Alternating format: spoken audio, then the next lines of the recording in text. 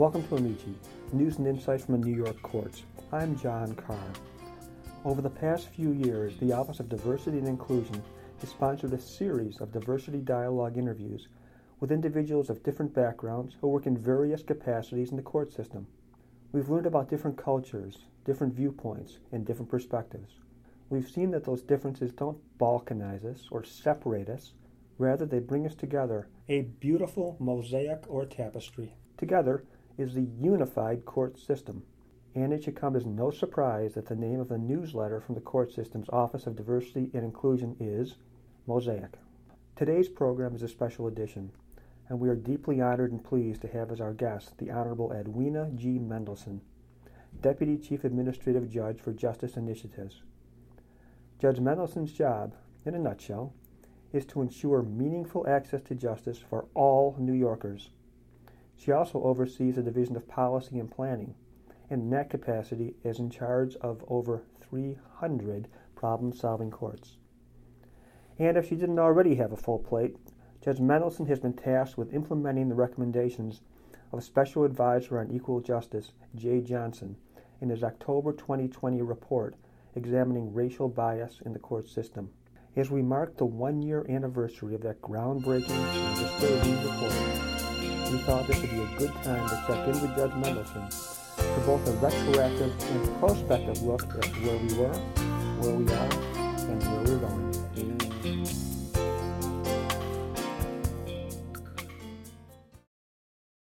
Judge Mendelson, thank you so much for coming on the program. Before we dive in, I'd like to ask you something I've been meaning to ask you for a while, actually. You are a graduate of CUNY Law School, one of the many places you have a degree from. And it seems to me that every time you mention CUNY Law School, I hear the CUNY Law School motto, which is law in the service of human needs. Law in the service of human needs. Why does that resonate so strongly with you? Well, I will tell you, thank you, John. I love that question. It gives me the opportunity to tell you that I was so fortunate to attend the CUNY School of Law soon after it launched, soon after it was created as the nation's premier public interest law school. So 36 years ago, 1985, I entered as a proud member of the school's third class. And its motto from the inception was law in the service of human needs. It was expressed to us often. It was ingrained in all of our studies. And while I was at that special school, and it's guided me in all my years in the law, as you can see, just the calling of law as being of service to others just seems fitting. But guess what? I have adopted a brand new motto just this week to serve as a complement to that one, a supplement perhaps. Does CUNY happen to know that you modified their motto? We won't tell them. They get to keep their motto, and I get to use it and then add another sentence to it. That sounds fair. I heard it on a podcast this week, and all it says, and I think it does fit nicely with law in the service of human needs, is we should give more to this world than we take. Doesn't that fit? It absolutely does. It absolutely does, and it fits with you. Let's back up a little. Tell me about your background. I don't know much about that. Where you grew up, how you grew up, what inspired your interest in public service law? What's the story? So here's the story. I am a proud daughter of the Bronx. I grew up in Edenwald Houses, which is located in what is now called the Wakefield section of the Bronx. My mom still lives, and my 90-year-old mom still lives in that neighborhood, the neighborhood of my childhood. My daughters live nearby, and I am a proud public school educated person from elementary school all the way through my undergraduate and other degrees that you've mentioned.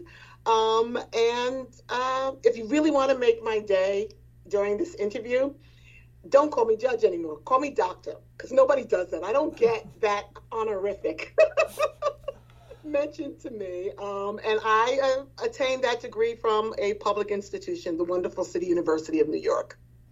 So, Dr. Mendelson, are there things you experienced or saw that fostered what I think anyone who knows you would see as a genuine passion for equal justice? And this is not a job for you, and that's obvious.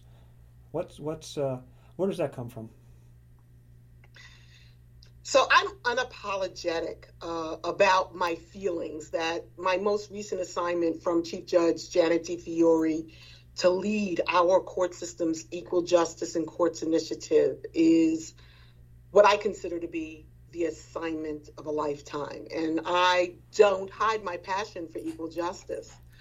In terms of life experiences, I have been Black and female my entire life.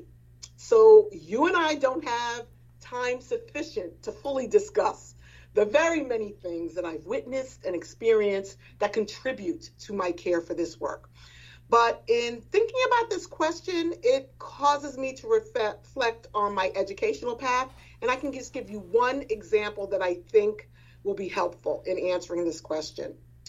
I'm taking you back to high school. I was a senior in Music and Art High School, also known as the Fame School, where I played cello. And I was given the opportunity, along with my classmates, to take 2 courses at a college while completing my high school senior year. And I really don't recall how I was provided with this opportunity, but I remember the registration process clearly. And what stands out for me and what I can remember as if it were yesterday was that when the group of us went to sign up for our classes, the professor who was in charge of the program looked at me and suggested to me in front of everyone else that I not take the 2 classes per semester that was being offered. He indicated that my chances at actually passing the college level course would be increased if I only took 1 class, and so I wouldn't be taking on too much. Pause. So this person didn't know me. He didn't know what I was capable of. He saw me. He thought he saw me. And he made assumptions about my abilities and made the mistake of underestimating my abilities. So he did not make that suggestion to my classmates who were white, and they were present. So what he was communicating to us all about my worth was powerful and impactful. And I'll tell you, over the years, helpful. So of course I did well in the 2 courses I took each semester. Note, 2 courses each semester. I did not take his kindly advice. And I've been doing pretty well since, but I use that as an example of the context for my passion for equal justice. And I have spent many years exceeding people's narrow expectations of me. And that experience with the professor wasn't the first, and it won't be the last. And I'll tell you how it applies in real life and in real time. I had the opportunity to go back, of course, and teach at that very same college for 10 years. While I was getting these degrees that you're aware of, that I took along the way after receiving my law degree. And I became that professor who took great pride in not underestimating my students based solely upon their appearance or where they came from. And even as a judge, I really tried hard to do my best to not make assumptions about people based on identifying features. And that was the lesson for me. But one last thing, and I know I'm going on pretty long for that question, but I think this is important. I like to remind people that being a Black woman who grew up in this society, that I am not immune from the very same messages that I've been receiving from the womb, those messages that tell us in our society that certain people are less than just because of who they are, where they've come from, or what they may look like. And so that ties into what we're trying to do with the Equal Justice in Courts initiative. The implicit bias science tells us that we're susceptible to these quick assumptions and shortcuts that may serve us in many ways, but also lead to disservice.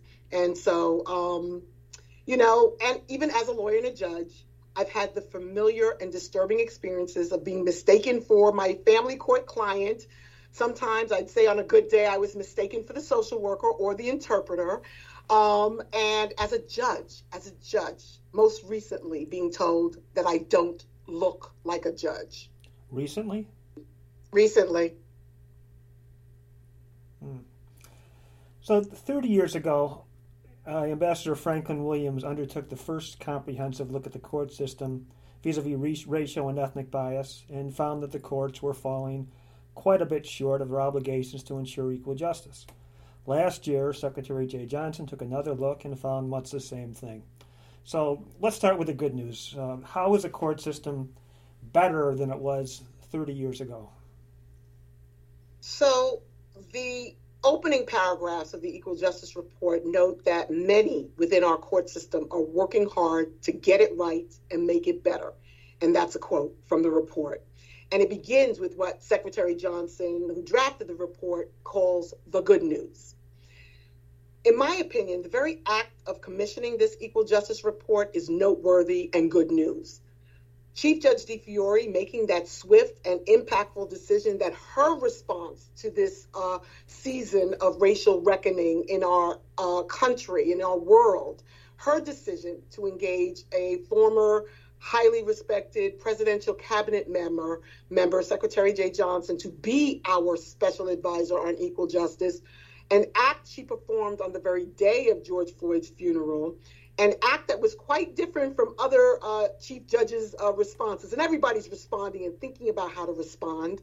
And to have an outsider review our court system's practices and policies as they relate to issues of racial bias and fairness. Well, I'll say what Secretary Johnson has said. I've had the privilege of presenting with him a few times since he issued his report. Secretary Johnson says he would never have invited an outsider to review any agency he has led. So, there is good news. Today, there are more judges of color in the state than we had 30 years ago. And I'm a living example of that as a high-ranking statewide court leader, serving as Deputy Chief Administrative Judge for Justice Initiatives. Before me, there were two other Black women who held this same post. I also served as administrative judge of the New York City Family Courts, which is another high-ranking and impactful judicial leadership position, and others who have followed me in that role. Judge Jeanette Ruiz, our current administrative judge, a Latina, and Judge Anne-Marie Jolly, her deputy administrative judge, a Black woman and or African-American. And there are many other examples of diversity increasing in our judicial, our administrative judge ranks, our court management ranks, and our bench. So there is more. But in discussing equal justice, I want to just put a pause in here to mention women and the Women in the Courts 2020 survey, also issued more than 30 years after an initial survey created in 1986. The Women in the Courts report indicated that we're seeing more women in positions that were previously occupied predominantly by men, and especially in administrative judge and appellate court roles. So that's the good news. Where are we falling short? What do we have to do next? Make no mistake, we've got a great deal of work to do if we are serious about promoting full and meaningful diversity on the bench in New York State and in all positions of our professional staff and our court managers, despite the progress that I've described. Secretary Johnson, more bad news, talked about a problem that the courts can't solve on our own, that our court system presents a dehumanizing experience in overburdened, high-volume courts that create a demeaning cattle call culture. Again, a quote. He indicated that court users in these courts are busy, high-volume courts are frequently and disproportionately people of color and those who are experiencing poverty. He used the term second-class system of justice for people of color in New York State. Very painful to read in 2020 when that report came out in October. He reported that racial intolerance and inherent biases are still very much a real presence within the court system. And he described, experiences from many similar to what I just described about being, not looking like a judge or a lawyer to the public, and the personal experiences of many of the people who talked to him. even with the increased diversity that I reported on the bench, it is clear there is underrepresentation of judges of color, and that persists. And at a rate, if you're just looking at the gap between the non-white population of our state and non-white judges, in 1991, Secretary Johnson indicated that the gap was 20.5 point gap between non-white population and non-white judges. Fast forward to 2020, that gap is 20.9. That hasn't moved. So we have more judges of color, but the actual, it's disproportionate. And it's not like Black judges have made great progress, particularly in New York City, to be closer to our representation as compared to the public and the public we serve. But that's not the same for the Latinx judges, and definitely not the same for our Asian and Pacific Islander judges. So, and outside of New York City, the underrepresentation is even more stark. Certainly. I mean, in the 3rd Judicial Department where I live, that's a 28-county region where there's been a grand total of 1 judge of color elected to any of those 28 counties ever. There's a grand total of 1 judge of color ever on our appellate division, and she was brought up from, I don't know if it was Brooklyn or the Bronx. The Bronx. The Bronx. Sorry. So we in this area we have a particularly terrible track record. So as you noted, and as Secretary Johnson noted, some of this is within our power to change. Some of it is not. So in the role that you've been given by the Chief Judge, what can you do? So, I have to say, changing attitudes, eradicating biases, that's not something that we could wave our magic wand. And if I had a magic wand, I'd wave it and handle that.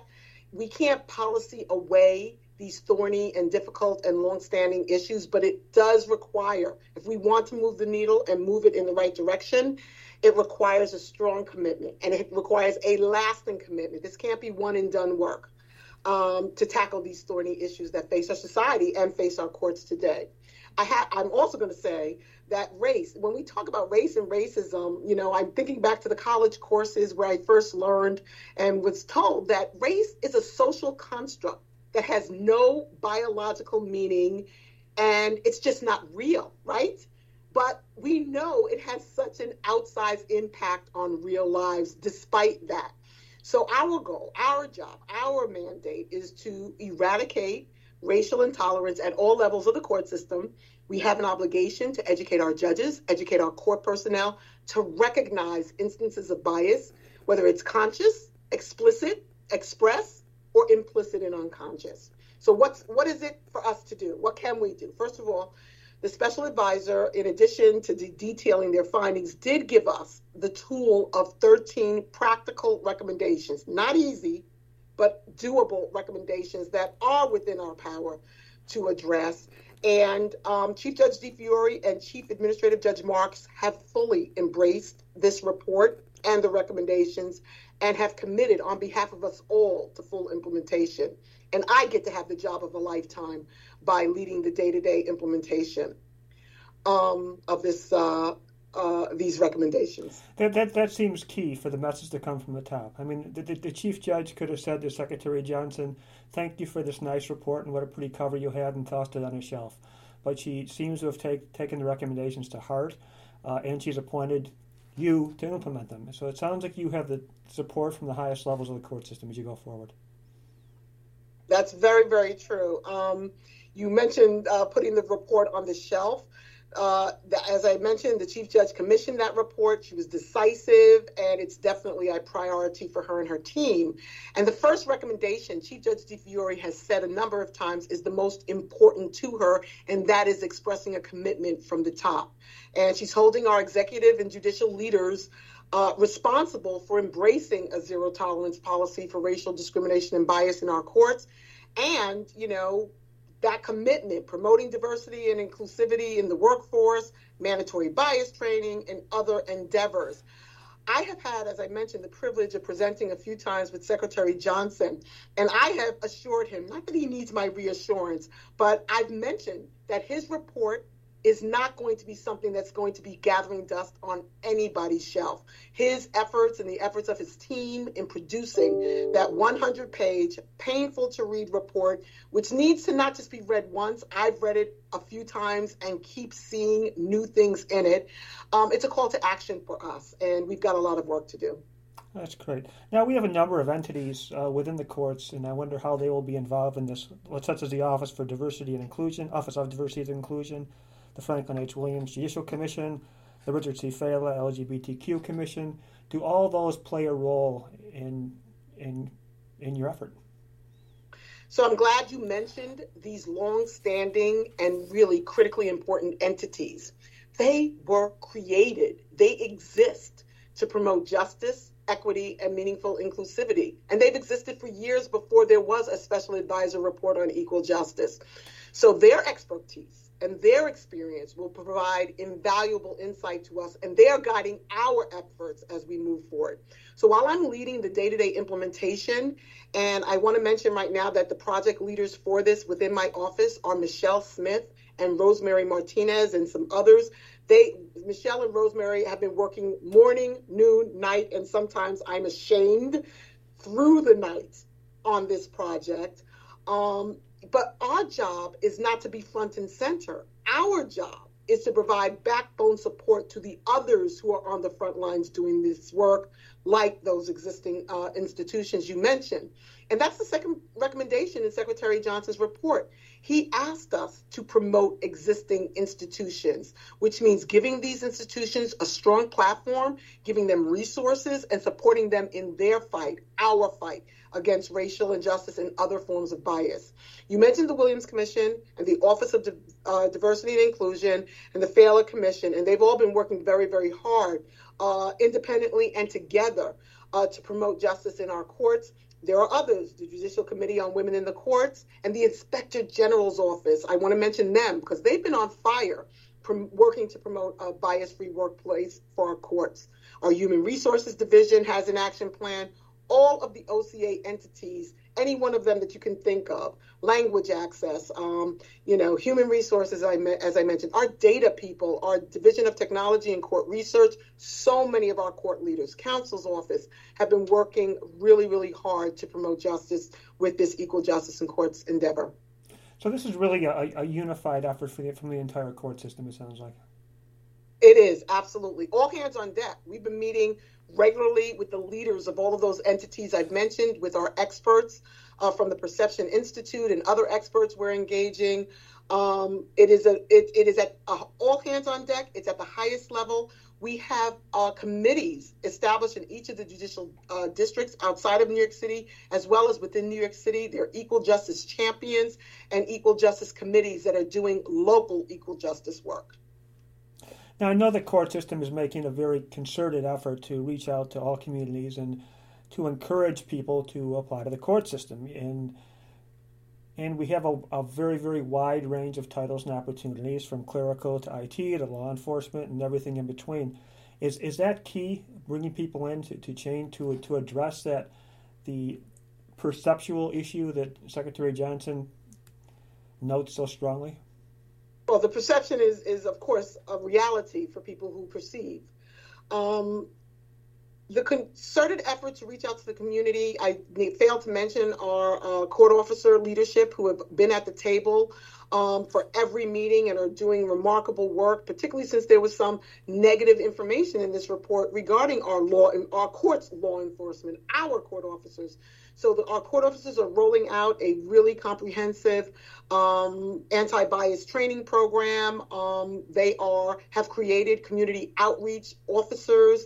They are in development with members of the rank and file of our court officer community to do this really important outreach. And together, the plan is to reach out to the communities, because we can't first of all, we can't do this work by ourselves and say, okay, we're the courts, we're going to fix the courts all by ourselves. We are the courts. We won't succeed if we do it that way. So our engagement with community court stakeholders, like our legal justice partners, as well as the members of the community impacted by and served by the court, critically important. as well as going into, the third JD, I'm giving them a shout out. They've got a really nice program where they're going out into the schools to educate school children about, and that's a civics education, important piece of our work as the courts, about the opportunities, job opportunities within the courts, and other jurisdictions are doing different and similar things. This is really an exciting time, I think, in the courts.